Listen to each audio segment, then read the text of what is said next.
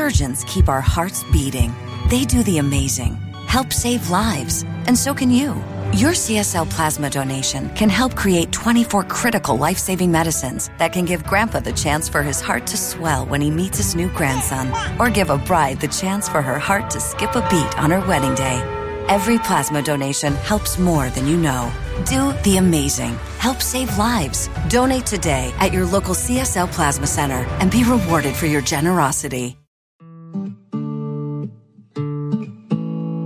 Hello and welcome to Let's Talk About It. This is Taylor, your host, and today's episode is going to be all about fathers, and specifically father and daughter relationships, being a black father, and also being biracial. So today I'm going to have a very, very special person as a guest here with me, and they've been on the podcast before. So if you have listened for a long time, I don't even remember what episode number it is, but it's titled Being Biracial. And y'all probably recognize him from my Instagram. I constantly put his children on my Instagram. So if you've always been wondering who those adorable kids are, this is the man, and going to share with you all a little bit about just kind of the role he's played in my life. And, you know, in lieu of Father's Day approaching us, I'm hoping that this episode will leave you with some kind of insight or different perspective, or perhaps feel relatable and feel helpful and comforting in some way. So today I'm here with Robert Valentine, who I've always considered my chosen father, and I was his practice daughter. So thanks for coming back on the podcast, and happy almost Father's Day. Thank you. I appreciate that. Yeah. I know we talked about this in the last episode that you were on, but let's maybe take a trip down memory lane for a sec and talk about who you are, how you became a part of my life, what it means to be a chosen father. So how did you first meet me? Okay, so I think I met you. My date might be wrong, or your age. I think it was around you were 4 or 5. Mm-hmm. And basically, your mom was dating my best friend for a long time. And not a long time, but back in those days, it was considered a long time. Yeah. So basically, whenever I would go up, of course, I was third wheel. We lived in D.C., Northern Virginia, and you guys lived in New Jersey. So I would always, in the beginning, I don't know if it was bring me along to kind of like hang out with you, or if, but it was, you know, it was like, hey, let's go up to New Jersey, take the road trip. And vice versa, when you guys would come down, your mom would, of course, you would be with your mom, and we would end up hanging out. So I would say just through the years, kind of being the third wheel, and no one else being around to hang out with, we just basically just started. I think the relationship just kind of grew from there. And you were how old? At that time, I would want to say about maybe 20. I want to say 21. We were probably around 21. I think we were. I was 21. Yeah. Your mom's like a year older or 2 years older. I can't remember. But I believe because we could, I didn't, but we could buy our alcohol legally. So I want to say 21, 22. But we could do the math. If I was about 4 or 5, I mean, you know, I can't do math, but I was about 4 or 5, and Mom had me when she was 20. Right. So she would have been about 25 then, probably around that time. Actually, I think she was 24, because actually I think we remember having a conversation. Okay. Her being the older lady of the group, because I think she was older than Alex even. Yeah. So just a little bit, because I think Alex is like a year, just almost barely a year older than me, because his birthday is in, he's a Scorpio, so I think it's November. And then, December. And I remember, like, I mean, I don't remember if it was Alex specifically who my mom was dating at the time, but I've heard stories about a lot of her boyfriends being like, can you, like, get her to shut up? Because I was just always talking. Yeah. I know one time, it wasn't talking. I know one time you were quiet, and Alex got upset. He was like, just make her be quiet. And I don't know if you were, I mean, I was in the other room. And I think, I mean, you guys were all in the in the townhouse, and I think like, yeah, I'm pretty sure you were crying, and you were just crying and crying and crying, and he was just like, "Can you make her be quiet?" And Crystal was just, or your mom was just kind of like, "Oh," you know, and so I remember that, but. And so with being the third wheel and always kind of being around and entertaining me, then Alex broke up with my mom, and you made like a pretty, at least from what I've heard of it, a very intentional decision. Yeah, definitely. So, I mean, I think with any breakup, there's multiple opinions how it happened. I didn't know they officially broke up. I basically just got a phone call, and I think your mom was trying to get in touch with Alex, and there were no cell phones back then, so it was a little bit more complicated. He was ghosting. Yeah, he was. I don't know if we called it ghosting back then, or it was just probably avoiding. But but anyway, I found out what happened, and then it was kind of like, oh, you know, like, okay, once I realized like the relationship was done, it's like, but I still, like, I have this relationship with you now, you know, that, and so kind of like helping your mom through the breakup. Well, and I feel like you were also kind of like a bit of a voice of reason. I mean, you're like me, you don't drink alcohol. So even when, you know, you guys would go out and stuff, I feel like she probably leaned on you for, you know, support and advice in terms of dating and life in general, being that you were also like sober and, you know. Yeah, I think that came a lot later. But I think in the after, like post breakup, like right then and there, it was just kind of like, I was probably a voice that wasn't her friends at the time, and I wasn't really like her friend. Yeah. And so it was just a voice that kind of just let her know like what happened. And also like, that's my best friend, but you can't separate what happened was fucked up and how it like went down was, and I think that maybe at the point kind of shocked her, like, wow, like, you know, but I've always lived in kind of good and bad and doing the right thing. And when you see someone that needs help, you help. So basically, then we just started talking, and like, I knew at some point, like, she was going to go off and create a you know, another relationship. But I think, I can't remember, but I just, you know, and it could have been even her, like, saying basically like, you know, after hearing me talk about like, you know, like, well, I want to still be in like Taylor's life. And I'm sure she was like, absolutely. And because at that point, like, in my head, and now knowing the reality, I was like, you know, from going to your grandparents' house to going to your cousin's house, I didn't see any other Black people. Yeah. So I was just like I like definitely had to stay a part of your life, knowing that information at the time. And your mom was absolutely like, yeah, but I don't think she viewed it from that perspective. It was just more like, we formed a connection. So yeah, like, we could remain friends, me and your mom, and then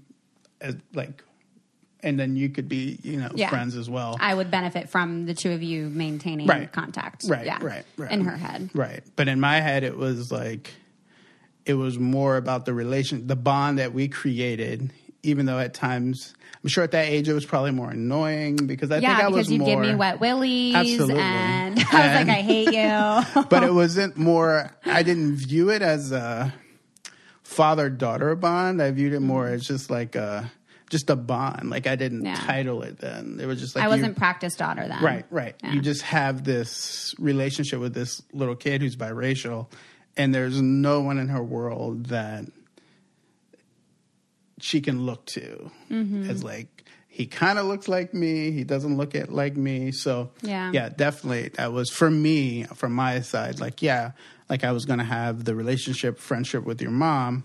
And then absolutely, I wanted to stay involved throughout your life as well. And at that time when we lived in Jersey, had you ever met anyone from my dad's side of the family? Never. I've never met your dad. I've seen a picture for the first time, I think maybe 2 years ago. because your mom had never showed me a picture. And you got to understand at the time, like we didn't have Facebook. We didn't have, you know what I mean? I think we had MySpace, but it was still like that still came later because I think that was that was when I was in like middle school. In Puerto Rico even. So, I think you showed me a picture of your dad the first time. I think like a couple years ago. Like, this is what my dad looked like. And then I think you were on your laptop or something on Facebook and there was like a sibling, like one of his sisters. Yeah, or something. And then you showed me a picture and I was shocked at how similar you guys look. Even though it makes sense. But, I mean, you favor both of your parents, I think, fairly. But it made sense. Like, when I saw the picture, I was just like, oh, yeah, it looks like you look like your dad.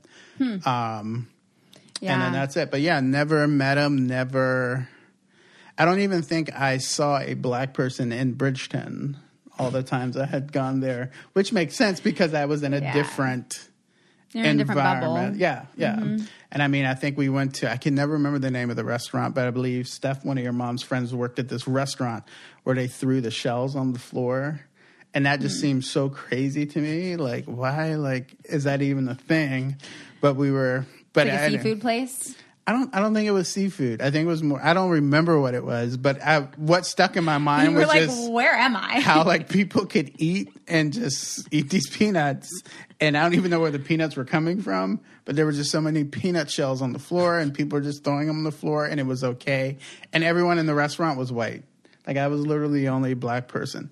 And I knew that at the time because when you're a black person of color, those things pop out to you first. Like you look around like, looking for that person to be like, hey, like you know, you don't necessarily want to go over and talk to them, but it's just like, but yeah. So I would say all of my experiences to Bridgeton, definitely. So that always stuck in the back of my head. Like am I the first person of color that you saw? You know, like I always wondered like, and we didn't have deep conversations. Of course it would have been inappropriate, I think, to even me ask your mom, like, if you and if your dad was still involved in your life or whatever. But I knew, I would say throughout our relationship that he wasn't, not because I asked any questions if he was, but just the questions you started to have. That I started to have? Yeah. What questions I have? Well, you would ask questions like, you know, why is my nose big? We were talking about that. Like, why is your nose so big? I mean, and I think one time you had said to me, like, I'm really tan. Like, I can't remember. It was something about going outside, but like I was really tan, and you weren't so tan.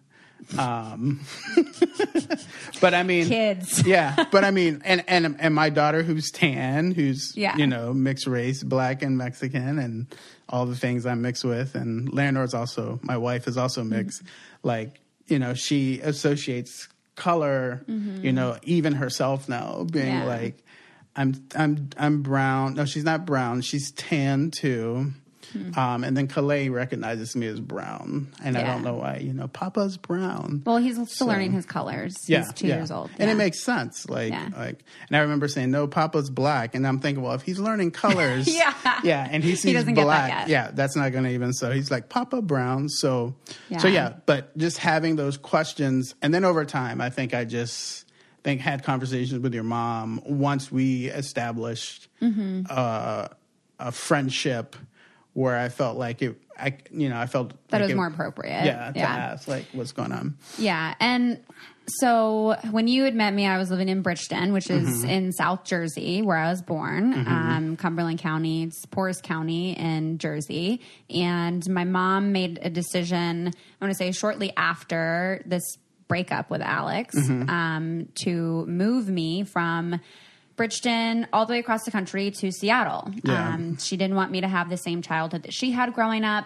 My biological dad had just graduated high school, was trying to make something for himself, but was also like getting into trouble. And wasn't really active in my life. Plus, also, I guess it had another kid, which now we know I'm like the oldest of 11 or 12 kids. So she didn't tell anyone where she was going except like her family. She told me. Yeah, and you. Well, I don't think... No, she just called me because I had moved to Puerto Rico before because that was the other thing. And I remember saying like, "Oh, I won't be able to come back to DC because DC was just such this."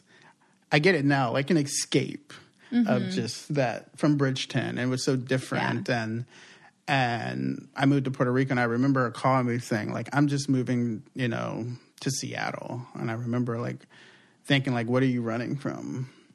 And, I mean, that's a whole other episode. Yeah. But I mean, at the time, like, I remember asking the question and she's just like, I'm not running away. My mom's there.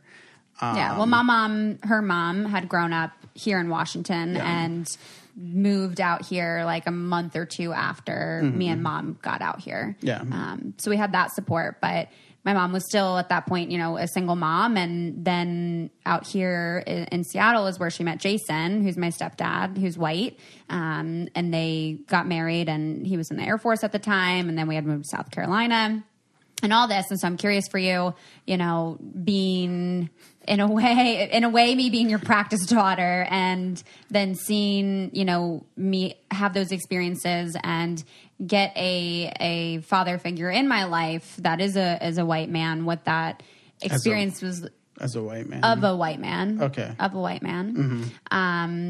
What that experience was like for you or what thoughts were going through your head in terms of like my own personal development or racial identity, like having, a biological Black father who's not present or responsible, and then having a stepdad come into my life who was white. And I think, after your mom moved here, I think our relationship definitely got stronger. We talked, we kept in contact more. And then, I would always ask like, what are you doing? I don't remember like having a lot of phone calls. Like sometimes you would talk on the phone, sometimes you wouldn't. And then I would come out and visit, from Puerto Rico. So definitely the relationship flourished, and grew. Yeah. And then, your mom's met Jason. And I laughed earlier, not because she met Jason, or actually we were talking about moving, because when your mom told me she was moving to South Carolina, one of the first things out of my mouth was like, I'm not going to visit you guys there because, growing up on the East Coast and like knowing about South Carolina, where they were moving to, I was just like, nah, I'm not interested in going there, even though I've been there. Because you're a flight attendant. Yeah. But I had gone before I even started flying because we had family down there. So at that point, the reason why I chuckled was just because I remember telling her, like, yeah, I'm definitely not going down there. But I did come out to visit. But to get to your question in particular, when your mom met Jason, and for me, I'm the type of person, when people get in relationships, like I don't want to say I'm standoffish, but I'm supportive. You ask the questions and you're like, we'll see. Yeah. You're like, let me see. Yeah, because I don't want my opinion to weigh in too heavy. And this goes for all my friends. I support my friends. If they're happy, then I'm happy. And I try to hold off on my opinions until they're asked. But when I first met Jason, now, of course, I thought he was a great guy. Like, he was, he's like the first nice guy my mom ever dated. He was super, great. Like, nothing bad. Never had any bad, negative feelings, bad, super great. Like, Crystal, if you're happy, I'm happy. But then in my head, it was just like, how is this guy, as with my own friend who dated Crystal, like when we would go out to restaurants, people would assume I was dating your mom. Yeah. And you were our child. I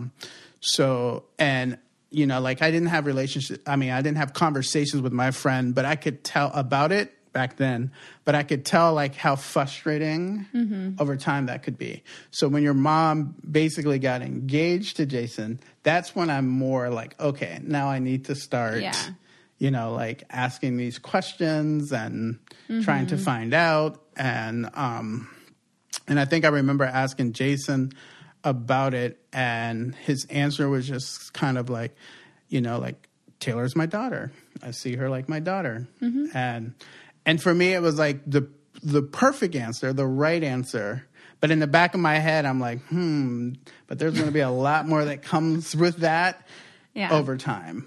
And then you have to balance, like, and it's the same thing like when you have kids of color. It's like, when do I initiate this conversation of race? Like, is she ready? Is he? So it was kind of I think that hit him in South Carolina. Right. Which is too late. Yeah. Because going to South Carolina. So for me, like, telling your mom, like, why you don't want to come, like, she laughed as well. And she got why. She gets why. Yeah. It's not like it needs to be explained. Right. So for me, like, having these,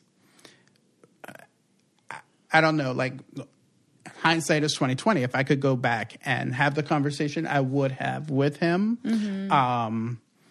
Because I knew, your mom knew. I don't know if they had the conversations or not, but I just feel, out of respect, at that moment, don't feel it was my, because too, as like your pretend dad or your that other male figure who's another color, I don't want to, like, step into their relationship a lot, like, with my opinions and with what I think, because I think naturally those struggles need to come up, and they need to first, as a couple, come together of how they're going to grasp these things.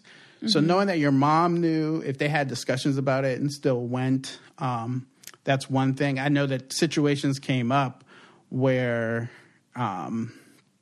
Crystal had reached out to me, your mom, with, like, what do I do in this situation? Yeah, because people were being racist. Right. And then, like, natural instincts, you want to go to the school, you want to shut it down. And I remember telling her, Crystal, your mom, like, this is going to be a part of her life. Like, you're not going to be able to go and fix this problem. Shelter me from this problem. Yeah. Like, she's going to have to, like fix it herself. Learn how to, like, take that on. But I said, you going to this, complaining to the parents, complaining to the school, it's just going to make it worse. But what, from my opinion, what I think you need to do is just have the conversation and then try to give her the tools that, like, how, like, are these your friends? Or to question your friends, like, why are you using that word? Why are you? And I don't know if she did or didn't, but I never heard anything afterwards. So it's kind of like the problem, as far as from my standpoint, went away. Yeah. And I think, like, as I think about situations like that, for kids that are biracial, this is where I'm like, yeah, it is really important to have someone in your life who can relate to those kinds of experiences, because I think my mom was raising me and Jason, my stepdad, yes, as I'm their daughter, but also without that inclusion of I am their Black daughter, to where that is going to be a very real part of my experience that they not only don't really have experience dealing with or can relate to, but that they also were not very well equipped to, like, guide me through in the first place. And then having that lack of support of not having anyone else in my family or in my, even in my parents' friends to be able to get that support from other than you. And, you were in Puerto Rico still at the time. And so, as I even look at, like, pictures and stuff that I have of us from when I was little here, like, a lot of the pictures are from here in Seattle. Like, I don't think there's a single photo of us from when I lived in South Carolina. No, actually, I think there's one that was on my MySpace when I went. Because Jason wasn't there when we went. There was one that I took when I went. I don't know. I have to see if I can remember my login to MySpace. But I think there's one picture of us in South Carolina. And there's a few from, like, None from Bridgeton, but I think I have some from like when you were down in DC. Yeah, there's one from DC here from 4th of July. No, that's the wine festival, actually. How appropriate were we? Yeah, that's the wine festival. I don't think that's 4th of July. No, that's 4th of July. That's what Mom always told me. This photo is from 4th of July in DC. Okay.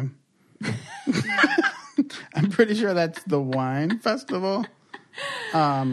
Yeah, this is 100% the wine festival, because I have the other picture of this where you're walking up the hill. I can check it out. Oh, I don't think I've seen that one. Yeah. But yeah, needless to say, South Carolina. The 4th of July sounds more appropriate as a parent, so let's go with 4th of July. Yeah. I'm like trying to actually see, actually if it was 4th of July, I probably would have been wearing something festive. And no one's wearing anything festive. Well, you picked your outfit, so I'm sure back at that time, you were probably being festive. I would have never dressed up for the 4th of July. So, yeah. So going by just that picture, it's hard to say. I'm putting my money on the wine festival. All right. We'll have to ask Mom as well. But I did want to stress on your point about like when you're raising a biracial child, and I have friends who have adopted black children, and to me, I think it is super important to reach out to other people of color when you're raising children of color, be it Hispanic or whatever, for two reasons. One, to have that support, but especially dealing in the climate today that we're in right now.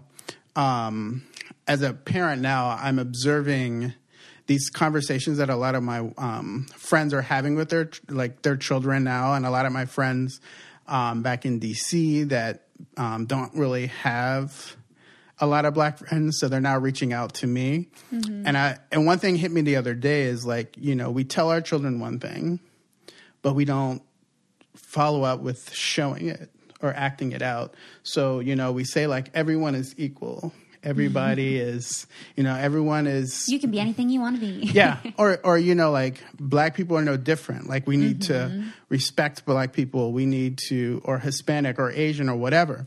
But if your circle reflects just only white, kids pick up on that. Yeah. They pick up on that more than I think parents realize. So if you're gonna tell your child that, race isn't an issue, and you don't have any friends of color, you're sending a missed message, and they pick up on it. They pick up on it more than you think you do, because if race isn't an issue, why aren't any people of color ever coming to our barbecues? Why doesn't the family down the street doesn't come to our barbecues, but our other neighbor comes to the barbecues? And they're not going to ask those questions. So for me, you have to model what you preach, because if what you're preaching isn't modeled, then you're preaching gibberish, and they're gonna take it as that. So you're saying one thing but doing the other thing. So you need a village, and I think, and to this day, I think it takes a village to raise a kid, and the more people that your children are exposed to, and we can get into it a little bit later, because I think it was one of the questions that. Or one of the conversations that we have talked about before, but you really need to make sure that your village represents your core beliefs. So in order for the message to be well received. Yeah. And I'm wondering, I identify you as a chosen father, as chosen family, and we've joked throughout the years of me being practice daughter, and I'm wondering at what point for you did you feel in a way, and maybe still not even, and maybe never, but I guess maybe it's just, have you ever? There's so many ways this question could go here, but I've seen you in my life as someone who has in a way been responsible for me, who has provided guidance for me, who has looked out for me and really been there for me. And I guess at what point did it feel for you that oh, she is kind of literally my practice daughter? before you had Naya or Calais of like what role I then was playing in your life to where you were almost in a father figure role before being a father. Mm-hmm. For me, I would say, when I explain to people who you are, I always say like a goddaughter in a sense, because we never went to church. There was no christening. There was no baptism. There was, your mom's never even said, do you want to be, you know what I mean? So I just decided myself, like the closest relationship, at that, I mean, this is as we're coming up. So I'm like, it's kind of like a goddaughter. Like you check in, you see how they're doing, you have a relationship. And then as we, I would say when we moved to Seattle, you guys were in Baltimore. Mm-hmm. And I would say once you got kind of in high school where we could kind of like interact online and where it wasn't like I had to go like kind of like I was calling your mom and then I would talk to you, I think I would be like, oh, this is almost like a practice daughter. And I never said that in my head, but I think the reason why, because for me, when you have a practice daughter, there's the emotional side of being a parent, there's the supportive side of being a parent, and then there's like the financial aspect of being a parent. So there's these different like branches of it. So I would never want to take on the role like just saying like, like she's like my daughter type of thing. And especially without having the conversation with how you feel. But once you started to say, like, I'm like his practice daughter, it made sense. I was like, yes. But with that, sometimes, like, I felt bad saying even practice daughter because of the role of, Jason. Like, Jason has played an important role. And maybe it wasn't the emotional. Yeah. It was definitely the more supportive, which is a big deal. And as I'm a parent now, like, I recognize, like, at different stages of life, those like kids start to see those things. Like Naya doesn't know like 5 cents from $500. She learning today though. Yeah. So like, as she's learning, like it's, the value of money. But to her, if it came down like, hey, Naya, I'll give you $1,000, or do you want to go to the park with me? Yeah. She's going to say, I want to go to the park, Now, when she gets about 16, she'd be like, no, give me the money. I don't want to spend any time with you. And I know that day will come. So I always felt bad taking on the like a dad, because, there's those other pieces. But this is once again where that village for me is so important, even with my children, because there's going to be a day where my kids don't want to come to me. They don't want to have those conversations. They don't want to, like bond on issues. And so having that village, that's why it's important, because I know like she can go to you like now, like she has secrets, she'll tell me like, I told Taylor a secret. And I know that, like I can trust because I know you and that village and those other people, like her secret is safe. I don't even want to know the secret. If it was a secret of importance, like I know you would tell me, but I don't want to know the secrets, but I want to have the confidence in my village that when she's in a situation where she doesn't feel comfortable coming to me, she still has that village. Yeah.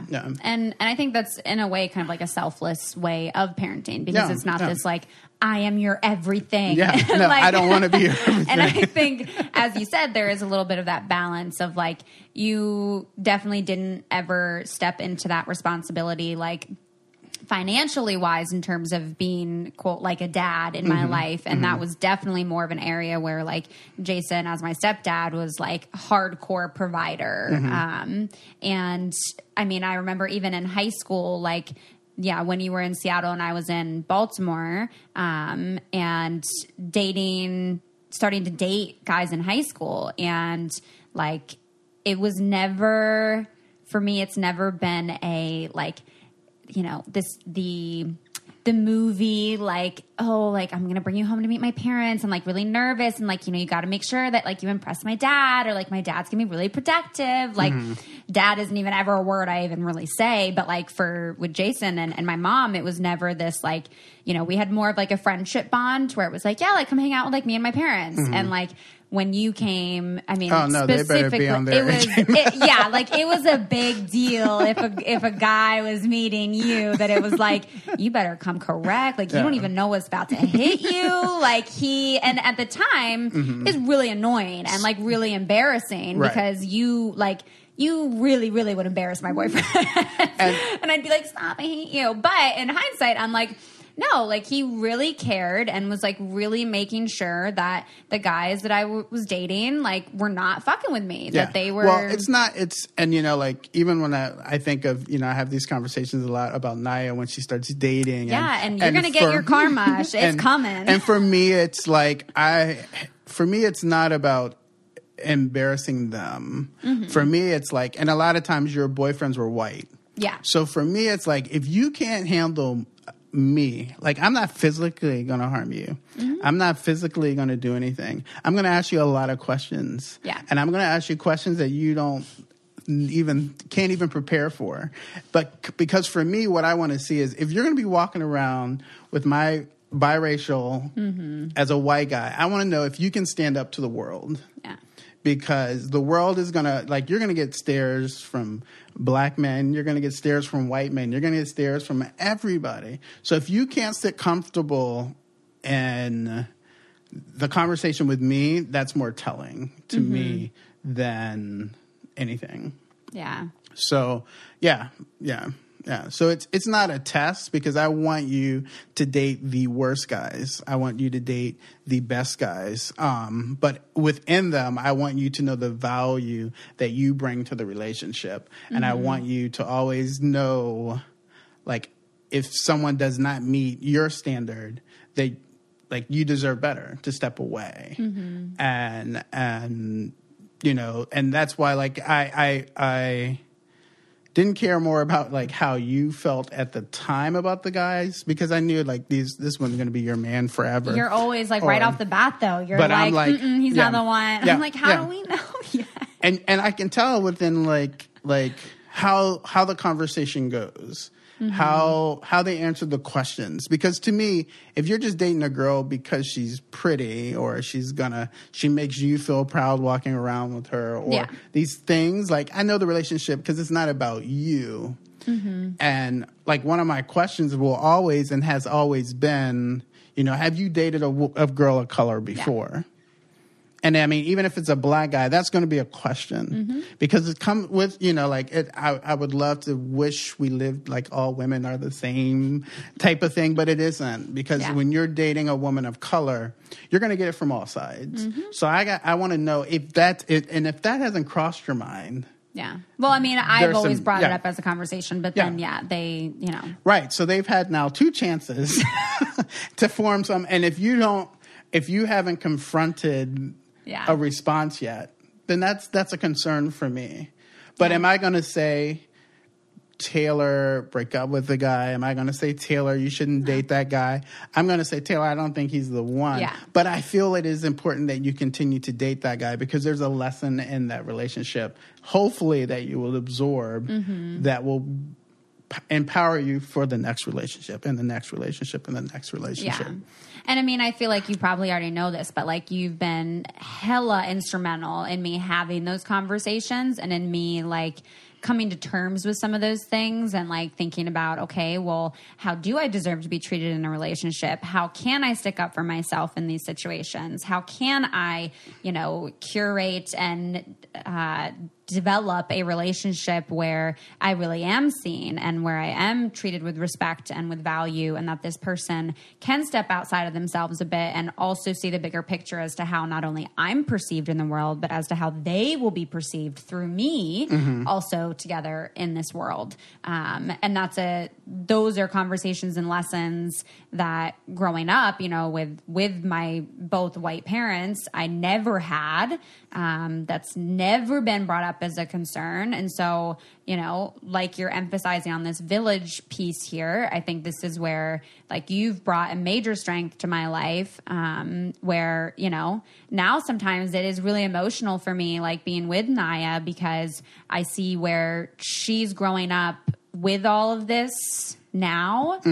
And, like, sometimes I'm like, oh, wow, like, how different could my life have been, or how different could, my relationships in my life have been if I had felt this way growing up, if I had been exposed to this stuff when I was younger. And I think, like, if I could go back in time, I would have definitely initiated a lot of these conversations earlier. But I was coming from a younger mindset as well. But I'm allowing space for even Naya to experience those same things, because society is a bigger, and her friends and influencers, and not influencers as far as Instagram, but like her friends and just society in general will, mold her in a way that she's going to question a lot of things still as well. But that's, once again, where I want to create a village, how I see my village is like Thanksgiving at my house. Like, there's lots of languages, there's lots of people. And it's also like when I say to Naya that, people, we are all, like you should have friends of different colors. We should blah, blah. I want her to even, just not colors, language. Like, I want her to see me having a hard time communicating with someone who speaks Arabic.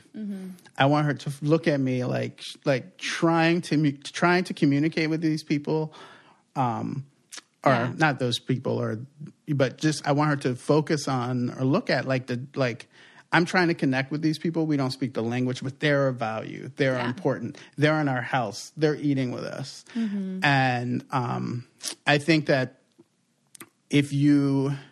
we could look back on life and just say if I would have had these same things, how would life be different?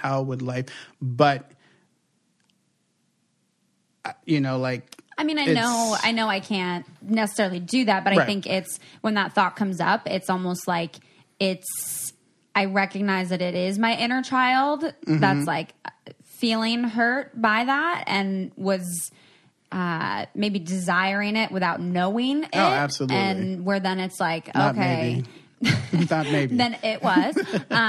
Where it's difficult to sit in for a moment, but then I also like shift out of that, and where I'm like, I'm so happy that I do get to see her grow up with this piece in her life, and to maybe not struggle as difficultly, if that's a word, as I did. And I'm wondering, as we talk about like fathers and being a father, like how your relationship with your father, if at all, impacted like how you've shown up in my life, and then also now in your life with Naya and Calais as your kids. Yeah. So before having kids, I had a vision of what a father would look like, and this is at a young age. And there's different stages where this will, I think, for most men, like there's a stage like I'm never going to be like my dad, and then there's a stage of, like you bonding with another male role model, and like, oh, I want to be like him, and then you have kids, and it all gets thrown out the window because it's like, oh, like, like I don't want to enter this relationship with how I want this person to be for me versus letting this person be and molding myself around who this individual is, type of thing. And what I'm trying to say better is that I think that I've had a lot of so let me back it up a little bit. So as a young kid, like my dad worked at night. So like when I saw my dad, like a lot of times, like when I'm awake, he was kind of sleeping. And my younger memories of my dad is just, he was at my like football games when I played for like the community football. But he was either working or doing something.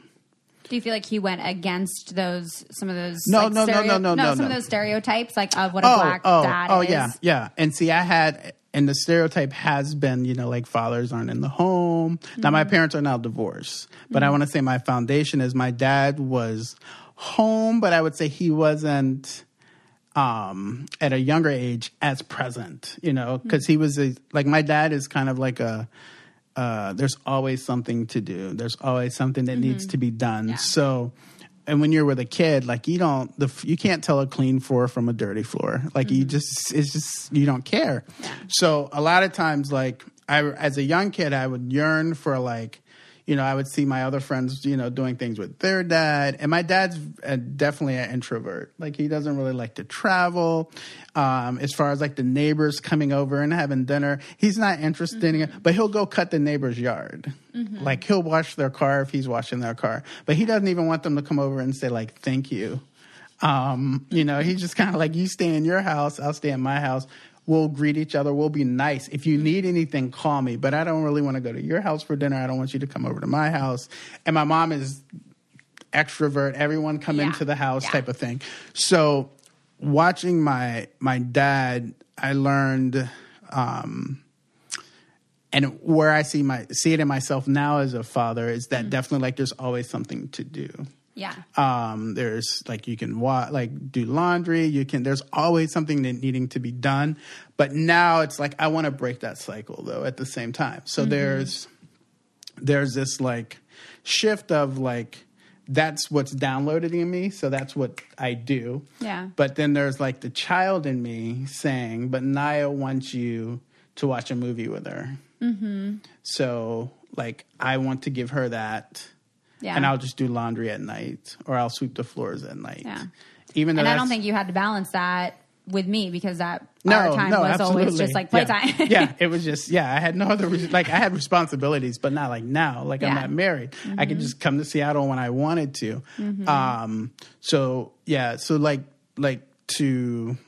like a earlier part. And then as you grow up, like, so when my parents divorced, I actively sought out families of color that had like that bond that I needed to still be able to focus on.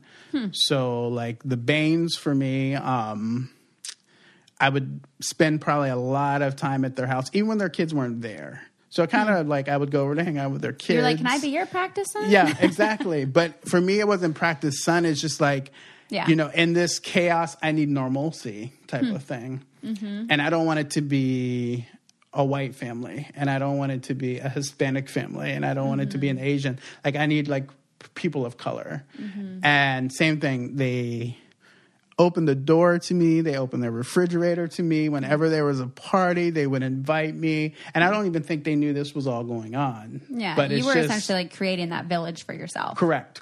So, and because my dad wouldn't create that, I mean, he's just not that type of person. Mm-hmm. So, like some of my greatest moments ever were in that house. And I think like when they sold that house, I was just devastated because I'm like the memories that I had in that house was just like, how could you sell this house? Like I was going to bring my kids to this house, like, and so for me, like when I'm looking, as I'm parenting my children, I bring some of him into, so as you manage through life, as a male, when you have kids, I think you kind of go back and look at like who influenced you. And for me, I want to take the positive things but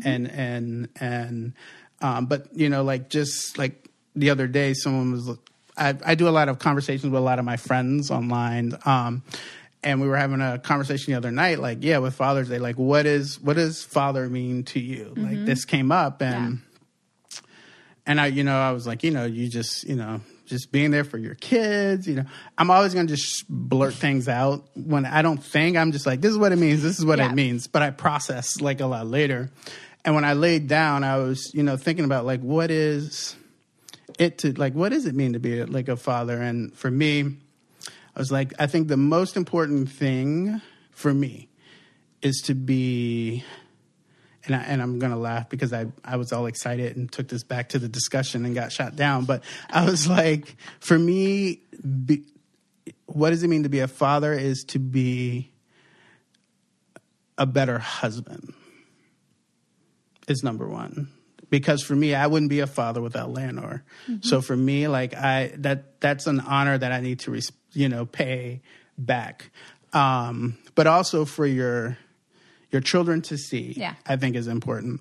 So I was all excited, went back to my group. I was like, I got it figured out. And then not thinking, not processing. I'm a Sagittarius. Not explaining either, sounds like. Yeah, I don't filter. I went back and I was like, to be a better husband. And everyone's like, no, that makes sense. I like that. And then I have one friend who's actually going through a divorce. And I was just like, and when he started to talk, I was just like, oh, you didn't check that one, and when he said it, he agreed. He agreed. And he goes, from like moving forward, instead of saying a better husband, how about we just say a better partner? Yeah. Because I still have to, co-parent. I still want that challenge, she said. Like, I still want to, because I want to be a positive role model for my children. Like, I want to be all these things. And I still want to honor their mother, which for me was just like, because in the current situation, his wife is just being super evil. So for him to say, like, I still want to honor her was just like, wow. But I know he knows for the rest of his life, he has to have this partnership with her. Yep. So he said, from now on, let's just say, like, being a father is being, number one, a better partner instead of husband. And I was like, absolutely. Yeah.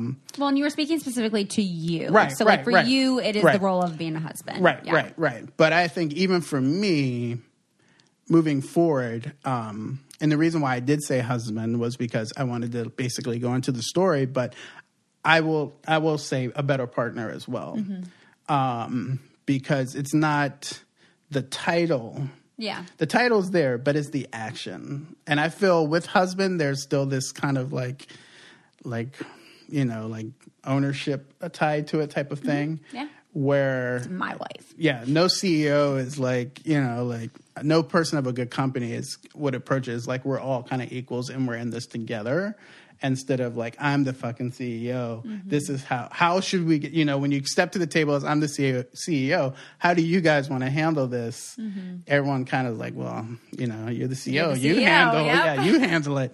Obviously, so I want to make sure I use that word partner moving forward, because to me, it's more empowering. Yeah. And it's basically looking at my wife as an equal in this partnership of marriage, of unity, of raising kids. Then the second part of being a father for me, which I brought up, was just being present. Yeah. And I see so much I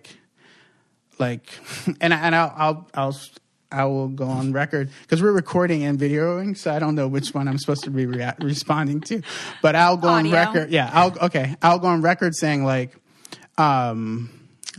this was probably about a year and a half ago. I was playing with Naya and on my phone. And we were playing, we were having fun, and she was talking to me, and I like zoned out for a second into like whatever it was on the phone, which was not important. And she's like, are you playing with me or looking at your phone? And I like stopped and looked at her. I was like, thank you, Naya. I was like, from here on out, if you feel like I don't, and she will, I'm like, if you feel like you don't have my attention if I'm not even playing with you, if you feel like I've been on my phone too much, let me know. Yeah. Like, let me know. Yeah. And she does. And she definitely does. The other day when it was Kaleigh's birthday, I was in like the dirt playing with her, and he started pushing his lawnmower, and I like went to take a little video of it. And so I was taking a video of him, and she's like, are you just going to be on your phone? Are you going to play with me? And I was like, Naya, I am playing with you. I just wanted to take a short video of Kaleigh because he's pushing his toy. But yes, you know what? I'm here with you. Right. And then... so she'll tell you. No, definitely. And to me, like, as a parent, like, kids don't care... Even if you're doing a video, like they don't care about the video. She didn't care. They just want you to play with them, and they want you to be in the moment, and they want you to be present. Yeah. And that's just, just that little lesson has even refocused my attention just to life. Like, when I'm with Leonor, like talking to her and not on my phone, and well, and I think that like stays pretty consistent even as even as kids grow up. I mean, even being, 26, almost 27 myself, I'm like being able to have like our phone conversations where you are really present in conversation with me means so much, because not only did I not really receive much of that growing up, but it is that sense of presence of like, okay, you care about this time and connection with me, and like you are here present with me. And like a lot of the conflicts even that I've had with my parents are around this, like, my life is very different now, but I still want you to be present in my life. I feel this lack of presence. I don't need financial support, but like, I would just want you to be present. Yeah. So I think for a lot of parents, especially in the United States, because as I travel, you see different cultures, and but in the U.S., I think financial gifts and I think it's easier to parent financially. Yeah, well, and I also think that people feel, once your child's an adult, that you're like relieved of any sort of responsibility for them. I mean, yes, I can see that, but I think I guess what I meant to say is from early age to older adults, like, just, when you're with your children and you're creating that, space, it's easier for me to it would be easier for me to go to the store, buy a toy, give it to Naya, and Naya would go play for 2 hours and let me do versus playing with your child. Like, it is easier. And when I say parent, financially, now I got it all twisted. You also, I will say, so far in this episode, you've done great with your words, because you usually are so bad with mixing your words. And I'm like, what are you even talking about? Right. But to parent financially is what I'm trying to say. To parent financially is so much easier. I just think takes less energy. Yeah. Well, even as older kids, I don't want to deal with my kids, so I'm going to send them off for school. And I tell myself it is for them to get a better education, and I have more time. And I've tried to focus on, the opposite of that. And I do fall into just getting toys and, books and stuff that will just hold Naya's attention for 15 minutes, because she more wants you. She's just that type of kid. Yeah. But I think that it is emotionally, we're coming to this place where it's harder to connect. Emotionally connecting with people is so much more draining. Well, it depends on who the people are. No, absolutely. But I feel like it's probably at that point because you're not giving it or you're not receiving it. Yeah. So there's one thing about growing up, that when I went to people's homes, I had their attentions. So in my village, I want to create a safe space. So when you come to my house, if you're coming to my house at night and you're saying something's happened, you're coming to my house. I'm not going to look at my cell phone. I'm going to engage. we're going to talk it out. A lot of times I got to get up at 6 a.m. that next morning. Yeah. But we're going to have if the discussion has to go to 5:30, you're important enough to me. I can make that sleep up when I'm dead. Yeah. But if you have an issue, absolutely. And that's what I want to create for my children too within my village. If my children can't come to me, if I piss my child off, if I make Naya upset, I want to know that she has a safe place to go. She'll be like, where's Tay-Tay? To have these conversations. And which is great is we talk a lot about action versus impact, and intention versus impact. There we go with them words. Yeah. It's coming up. Intention versus impact. Yeah. I could do some of the something that I think is great, but Naya can take it another way.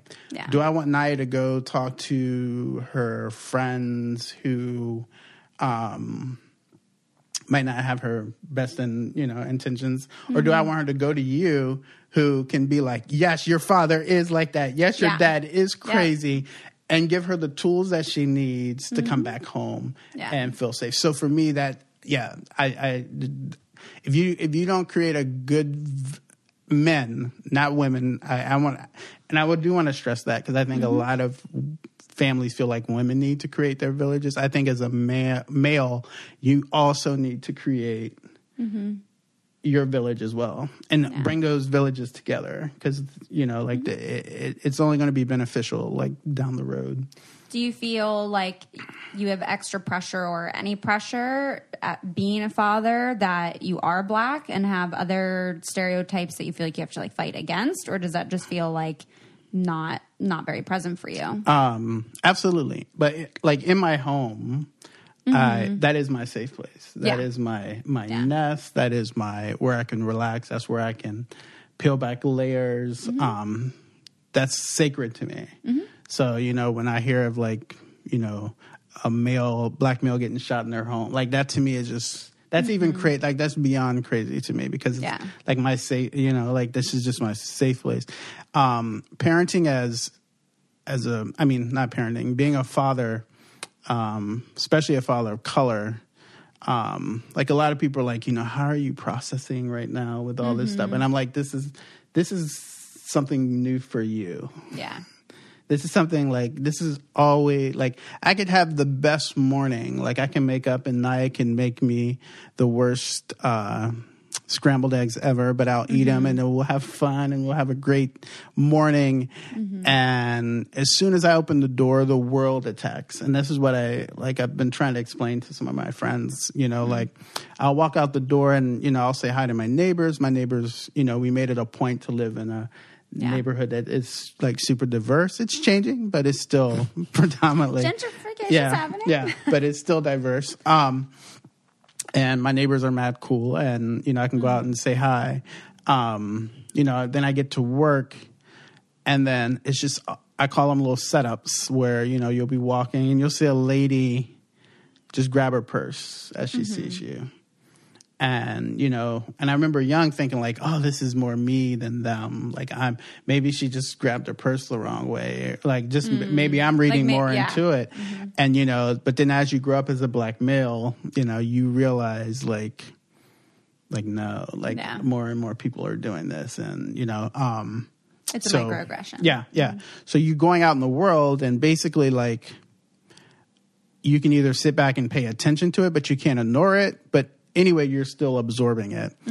And so by the time, I get back home to my safe place, like, you feel kind of beat up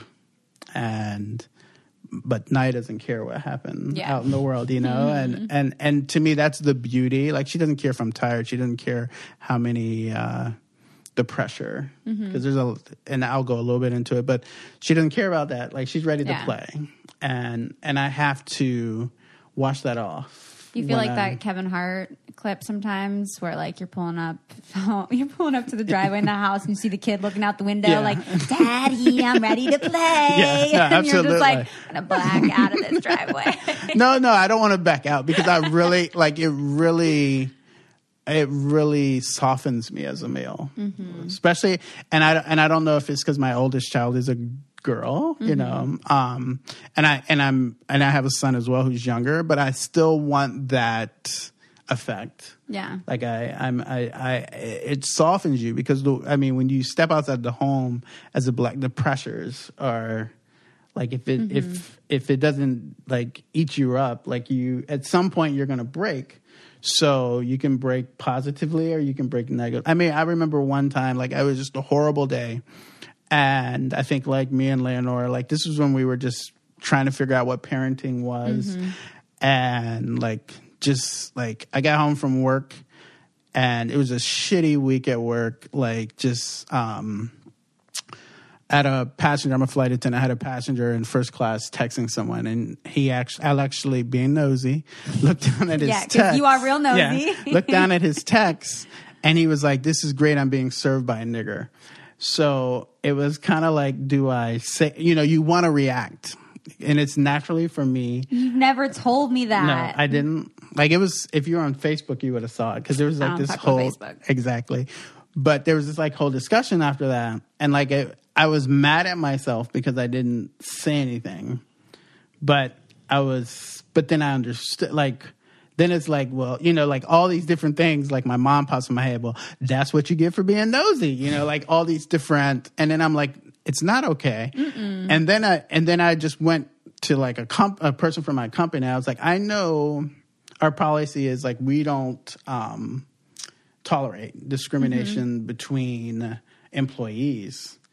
But if I was to fly off the hinges at this guy, does that same support, are you going to back me up or this employee? Even though I looked at his You tech. mean customer. I mean customer, yes, thank you.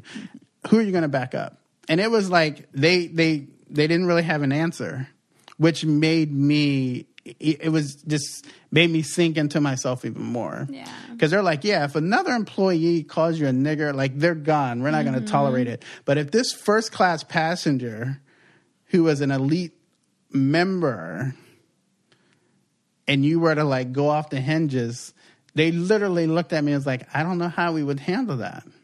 And I'm looking at them like, what's the difference? Yeah, what's the difference between him and that employee? Like, if we don't, and then it just like, so we don't value what we say we value. And then like, I think like me and Leonor had gotten into maybe an argument. I don't really argue, but I would want to just say discussions. And so I was like really bummed coming. Like I was like, oh, I don't want to go home. I don't want to go work. I don't know where I want to be. And opened the door and I was just like, Papa, I'm so happy you're home. And I think I just started like having eye sweats right there at the door. You know, like my eyes sweat. I don't cry. My eyes sweat. Oh, come on. And no, I do cry. Yeah. And it was just like, and then everything just kind of went away. And I was like, thank you, Naya. And she's like, thank you for what? You know, she's like, what am I thanking you for? And I was just like, oh, Daddy had a horrible day. And she's like, did you bring me a surprise? And I was like, I don't, no. And she's like, oh. And then I just laughed. I sat there and laughed because I was like, oh, like she was like happy to see me and the surprise that she like created in her head. And I was like, that's so my child. And she's a Cancer. Yeah, no, absolutely. So yeah, there's so many pressures. And you know, as I talk to my white male friends, especially like now, you know, with them reaching out right now, like, you know, like the challenges they have coming home, and I'm like, just them, and I like I can identify with them, but I'm just like still like just add this other layer to it, like and like, you know, like just driving home, like, you know, like you have all these like little triggers that are just like, you know, like a cop passes you and you're like, oh shit. Like, you know, like these just little things. And it's like you got to deal with all this until you get home. And then once you get home, it's just like, then you don't want to leave, you know, type of thing. But yeah, no, there's definitely, I try not to focus on it too much when it's not happening. Like I deal with it and I try to get rid of it. But yeah, like, you know, I was thinking the other night, like, as far as like this village and like your dad not being in your life. And I was thinking the other night, like, would he be happy that I stepped up? Would he be angry that I stepped up? And it first started kind of through like thinking about Jason and like, you know, like me being very sensitive to his role and not wanting to.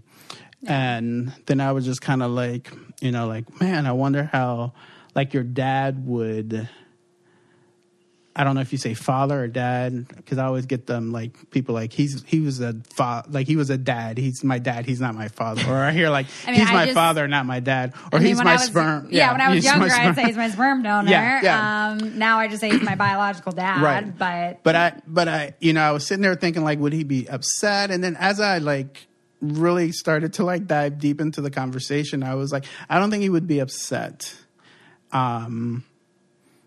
And I think, like, as far as the village, like, I feel as black men, this is where we need to step up. Like, if we see, like a father is struggling. Yeah. If we see that a father is not able, because we can only step up with what we have. Yeah. And when you don't have enough. And then I started to think also, like how has, like, I know how society has, like, basically, like, fucks me up daily. But it's like, has society, like, fucked him up so much? Oh, yeah. That he couldn't, you know, so I don't think there's any, like, real significant area of being a father that he would actually feel capable of being able to step up to. Yeah. I mean, lack of education, lack of financial resources. Yeah, but history of being in jail for not being able to pay child support, right, for selling drugs, to try to... No, absolutely. But I want to say, like, we have, you know, and we were talking earlier about the CDC study that actually said that black males are actually more active in their children's lives than any other race. So, but there are plenty of dads that don't have education. There are plenty of dads that had criminal records. That still step up.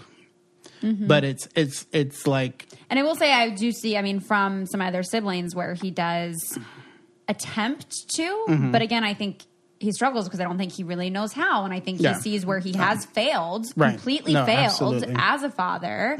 And it's, I mean, I feel for him, but I'm also like, I don't have any desire to have that in my life.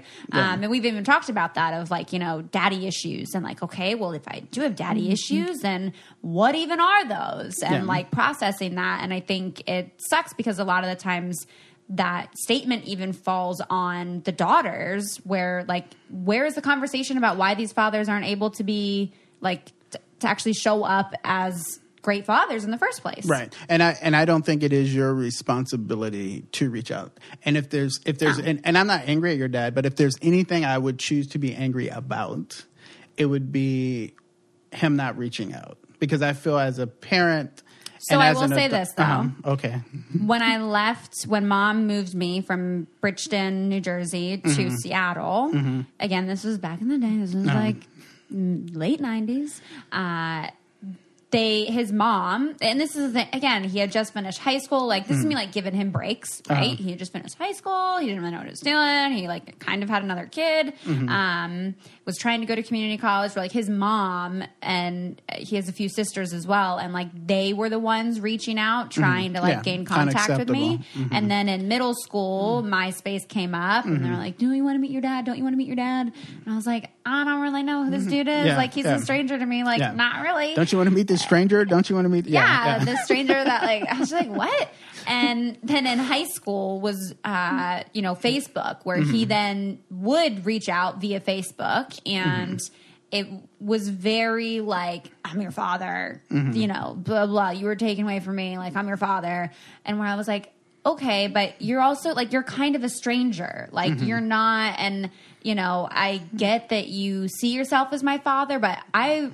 For the most part, I've really never met you. Like, I was a baby, and you weren't really present then. And, he was defensive, and, you got to respect your elders. You don't talk smack to me like that. And I was like, No. And I think you owe it to yourself to find out why he didn't step up. Well, I know why. But I don't need to hear. So he told you himself? What no. Literally... he had no clue where I went. They tried to find lawyers. They literally could not figure out where I went. His sisters told me that. So your mom kidnapped you? In their eyes, yeah. To their family. To his mom. To his mom, yeah. Okay. I was the one that got away. And I'm like, well, he gave y'all 10 others. But no, that's beside the point. Right. But I do think... Like, I don't feel a need to have an explanation from him as to why he didn't show up for me, because... That's I honestly, knowing his life and knowing the tools that he did have, I would feel like it'd be harsh to even have that expectation of him to be capable of that. And that's not even meant as like an insult, but that's the fucking reality of it. And then also knowing that he has had many other children where he still has not stepped up, all for those same reasons, and where anytime I do talk to one of my siblings, they are equally, if not even more, hurt and in pain and feeling like he's not there for them and feeling like they get their hopes up and then he's not there. And it's like, well, do you understand why? Yeah. And I think they are the ones that maybe seek that information and conversation from him more, especially, my one brother, because that's like his father-son relationship. But for me, I don't feel like I need this like explanation from him of why. I'm like, I get why. I'm like, I don't know what else you were supposed to do. Yeah. Shit was kind of stacked against you. And I don't feel like you didn't try or that I needed you to try more, because really, what were you supposed to have done? And I said this to him when I met him. I said, well, so have you heard of condoms? Mm-hmm. Yeah, but I mean, I think and I mean, I agree, and I think that is a great question. But how, for me, I mean, my heart goes out to him, not in a sympathetic way, but it's like, I don't think he would be mad at you. No, I don't. And as I thought of it, but my what I like as a black male, then I start thinking of like my pathologies and like, did he have that modeled to him? Did he have the good father modeled to him? Did he have like people like a male showing up to him? So there's all these like layers that. Well, from what I know, he in some ways repeated a little bit of a cycle because I think from what I've known, his mom and dad were still together, but that his dad was like a ladies' man. And so this is who and he's the only son of I think it's three and three sisters. Every child so we through your studies like every child every boy wants to be like their dad. And then so there's that piece to it. And then there's the pathology piece, like the piece we don't even realize is getting downloaded, that what was taught to him was in order to be a male, these are the things you have to do. Yeah. And so that's why, like, I say, like, you know, like I feel bad for him because I think in his mind he was doing what is his normal. Well, he certainly made it his normal after the fourth, after the fifth, after like... Right. But if this is what's modeled to you, like, does he have other siblings? So if it is your normal, and I think part of your daddy issues is part of that, like, because you might not feel it, but there's a little bit of anger in there. Because it feels like, how'd you not know? How'd you not pull out? Plan B. Because of education. No, and I know that. And that is part of what also like infuriates me about our system and about the fact that he didn't have those resources. I'm aware, like I'm super aware, like I'm a proud like condom user, not now that I'm married, but you know, like learning, like when we had kids, like learning, like there's actually really a small window to get a woman pregnant. And like, you know, like we just in the U.S. education system, we're taught so little about like reproduction and sex. Okay. And then like when you add on to that, like being black in America. And I think the other things. It does make me sad because I think he does fulfill more of that role of what people think of as a stereotypical black absent father who's in and out of jail and who sells drugs. And it's like, I know, well, that's partly why I'm glad you did stay in my life, because it is like a model of something that's not that. But at the same time, like I would just ask, like, you knowing who I am, like I could leave here today and go to jail. Yeah. And then I would fit everybody else's stereotype. But you have a relationship. So that's the important piece that I think is missing between you and your dad, is you don't have the relationship where you know all the other things that make it not what had like for me at the basic, he should, like, I'm just thinking like if you were Naya or if I was your dad, I would do everything. I would spend every day trying to reach out to my kids every day. But I have more of a worldly, I have a lot more, I could have more than what he brings to the table. So he's... I don't think he thinks like that. Right. But I'm saying there's reasons why. Well, and part of it could be like, you know, like he's been reaching out to his dad or was reaching out to his dad. I mean, for a while, he still lived with his parents for a while, I think. Okay. So that's not his dad is present in his life. Right. Yeah. So maybe he thanks the kids if they want to. And this is the thing, like we sit at home and like, well, if she wants to be in my life, she would reach out. And it's like, no, you're the dad. Well, I think there's layers to it, how I've processed it, because he was graduating high school when I was born. My mom in his perspective, took me away from him. So he was robbed of a chance to be a father to me. And in a way, I get that. Maybe that did set the stage for him with his future kids to feel like, you know, okay, well, I don't really need to be here. Like, they're going to be fine. Their mom's got this. But at the same time, or maybe do I want to even try to connect? Because what if the mom just take them away? Yeah. Yeah. But on the other hand, in my head, I'm like, well, you know, he hasn't really shown any different with his other children. So how would it have been any different if my mom hadn't taken me away?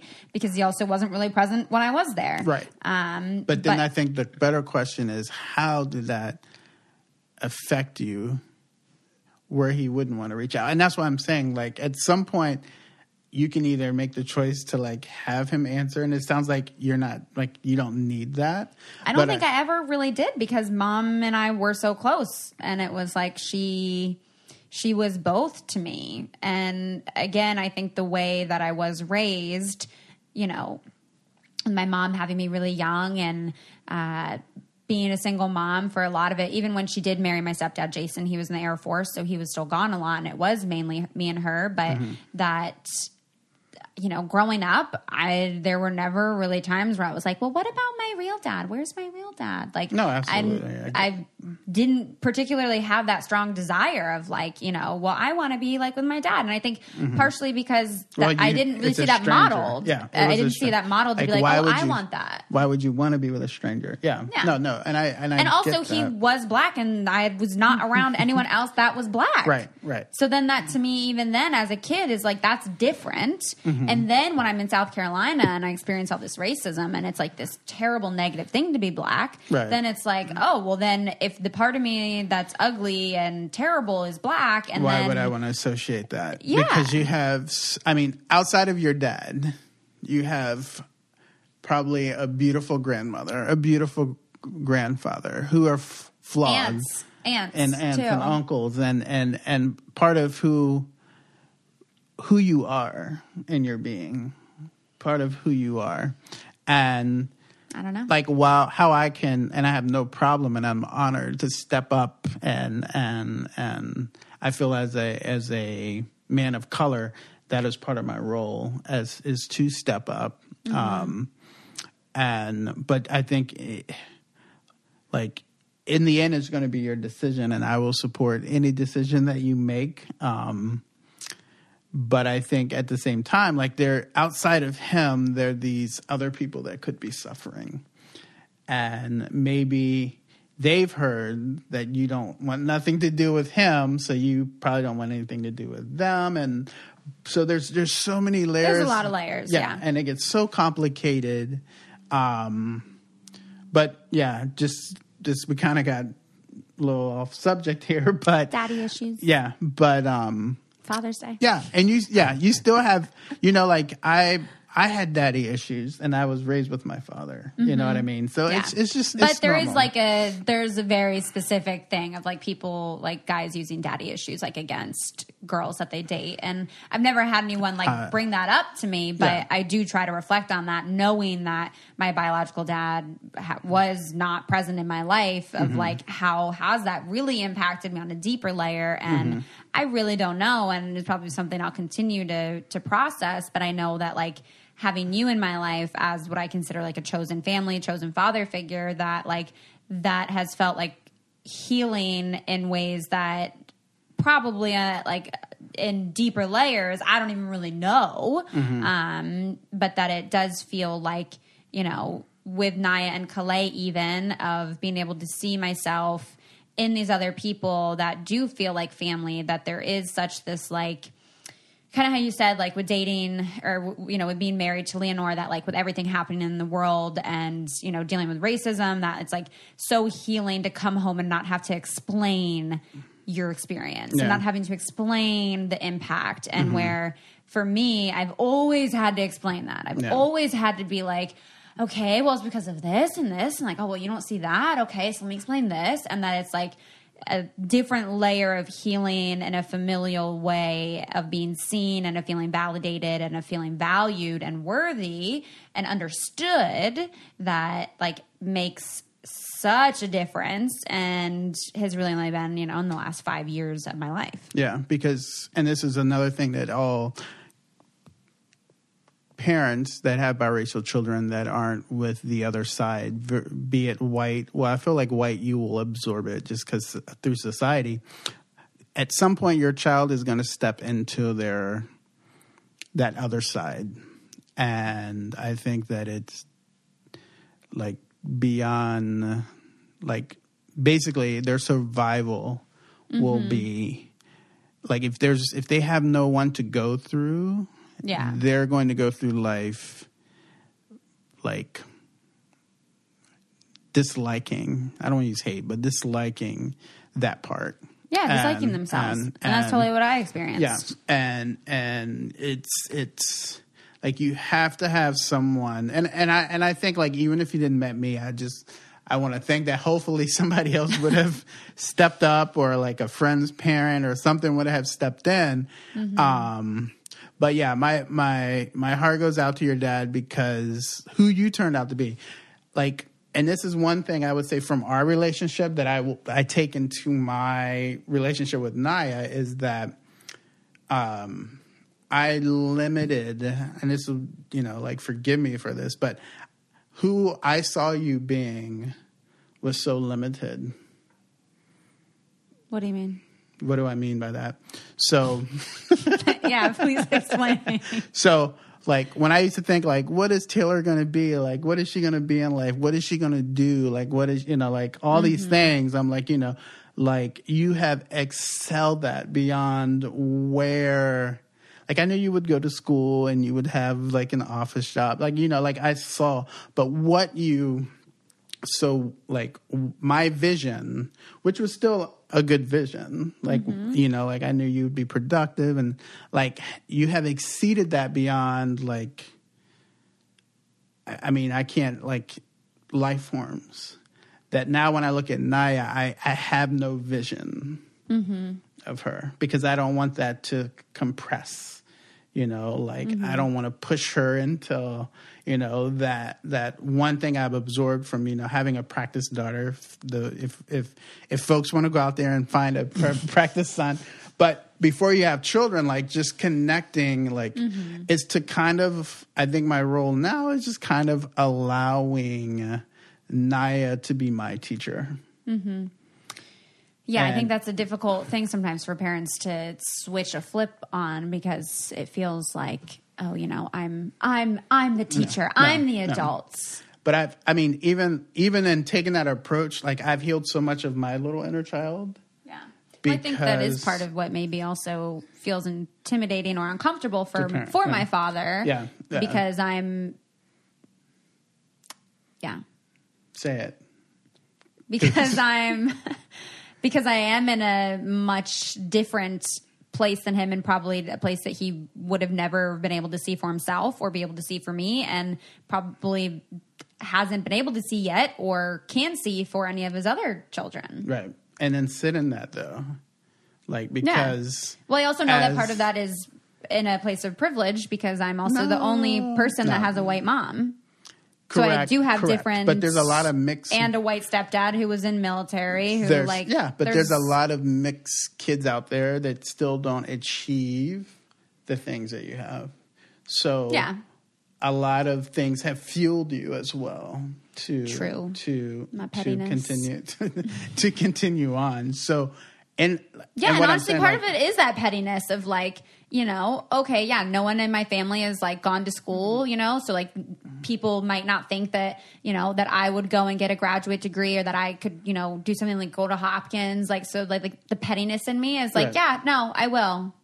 But as you shift though, as you continue this journey through life, and I think this happened with the whole Amy, whatever her name is in New York, is Cooper. That, until you form a relationship with people, you're still a black woman. Yes. So all that you bring to the table, it doesn't matter to a lot of people. Yeah, because Christian was Harvard grad and all this. It doesn't matter. I get that. But it matters to me and I think it would matter to your dad, and I think it matters to it matters to Naya because hopefully it's not pettiness that was the drive, because I don't want Naya to think, all right, being petty is good and this is what's going to get me, through school and everything.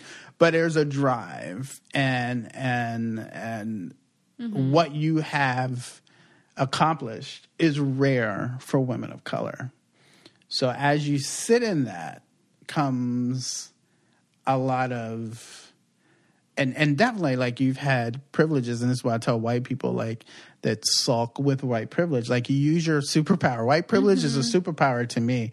And if I could go to Costco and buy like white privilege, I would definitely buy some white privilege. So you take that white privilege, your superpower, and use it to uplift other people. Yeah. So at some point, like you have to, because many people helped you, pulled you up, saw something in you, and it was maybe an external village. Because like for me, I wasn't in the village. I looked out, and then I wanted to bring you into my village. Because I knew at some point you were going to need a person of color. I knew that when you were 5, 6, and 7. I knew you were going, because there was a day that I would say probably within the last 5 years when you come into your color. That. Well, like I feel like I come into like both, where it's like, okay, I'm not just expressing my whiteness and suppressing my blackness, but that I'm showing up in both. Yeah, no, absolutely. Absolutely. You can, but how I look at it as you are showing up as a woman of color.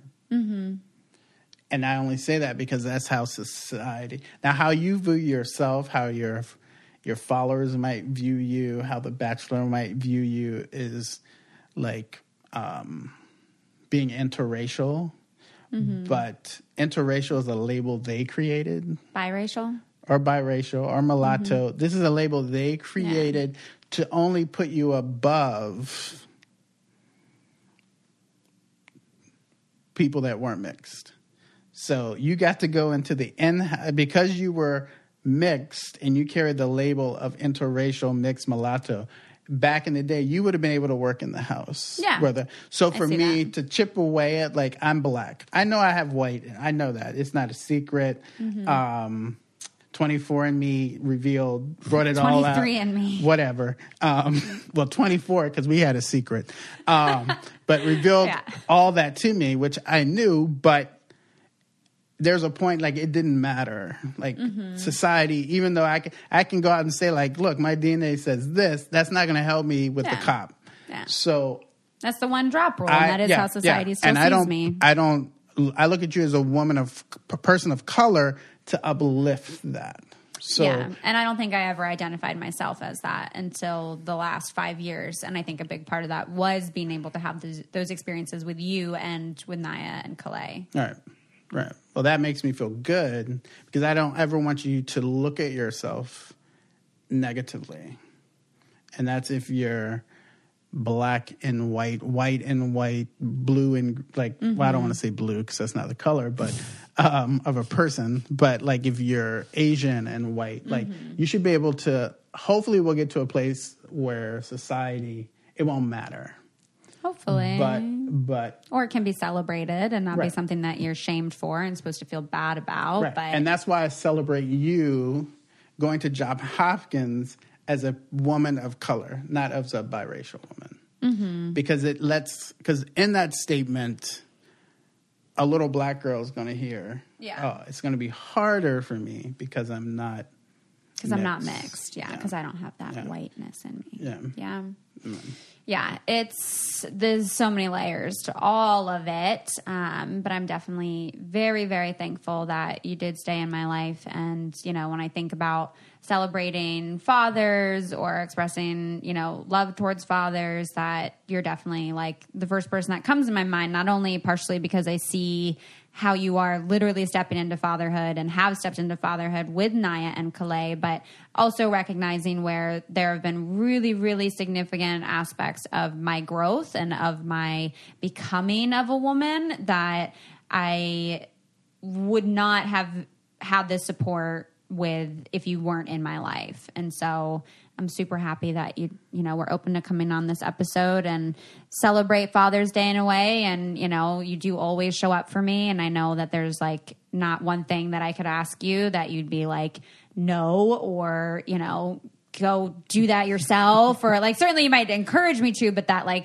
I know that tonight. Yes, like I need to do laundry, but that you will always be there for me, and that I don't have to question that or question if you care about me or if you care about the people in my life, or if I'm going to do some stupid shit, if you're going to like call me out and be like, Taylor, that's some stupid shit. Like just knowing that I do have that support makes such a difference, even as being an adult, of being 26, almost 27, like it means a lot. So thank you. No, absolutely. And like, I want to say like, thank your dad, your birth dad. And I thank your mom. Thanks for having sex, y'all. Yeah. For coming together. I thank your mom for allowing me to still be, because as she got married and formed a family, she could have easily drifted apart. And I think Jason for even, because as you form a family, allowing a man of color, to stay active in your life, in your daughter's life, because I'm sure there's white people that want to raise their daughter to be white. And so I thank them for that. And I thank you for proving me wrong, showing me how to be a better father, showing me how to step up more in the role of a father, and basically learning to be a student in my role of being a father when it comes to my children, and learning, from them instead of them learning from me. Definitely. And also thankful for my children being able to basically have, there'll be a day, if all goes well, there'll be a day where I won't be here any longer and my children will be old. And it gives me comfort knowing that my kids have somebody I know will steer them always in the right direction.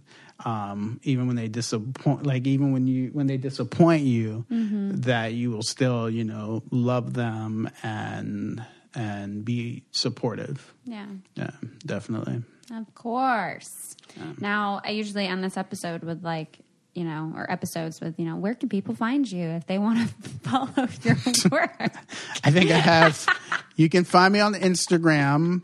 Which I don't even know if you want to do. Hold on. If you want to follow me on Instagram, you can be part of I think I have 20 something followers now. If I can figure out how to add you. But no, the last episode I did have a couple people did reach out. Oh, really? Me. Yeah, like 2 or 3 people wanting to know the correct name of the book, because I think I said the wrong name of the book. And just people just, saying like, thank you or whatever. But yeah, like my Instagram page is not very, like nothing's going on. It's a few photos of the now, kids, if you're on Facebook, now you can find my Facebook is like on point. Okay. And it's super controversial. Always. It's a lot of talk about race on my Facebook page. A lot of talk about, it's very hard as a white person, I think, to be friends with you on Facebook? Not to be friends with me, but to send on a lot of posts. But I think if you're in the position of wanting to better yourself, if you open, I think I post a lot of stuff to help people get to the next stage if you're on that road of being a true ally.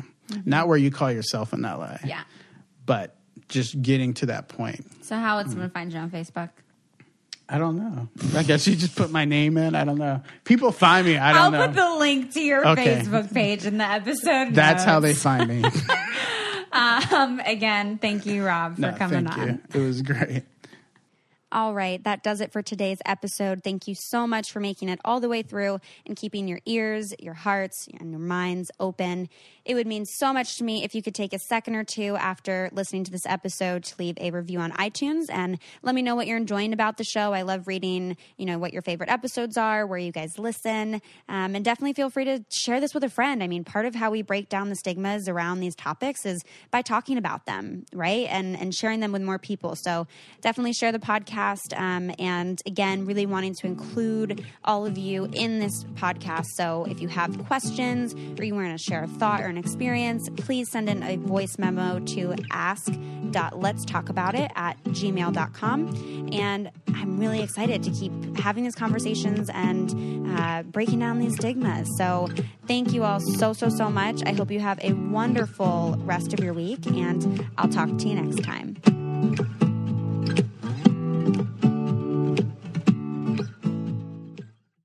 Surgeons keep our hearts beating.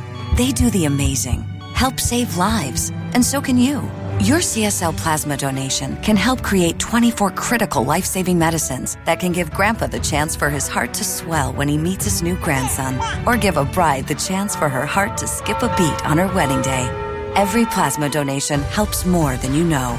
Do the amazing. Help save lives. Donate today at your local CSL Plasma Center and be rewarded for your generosity.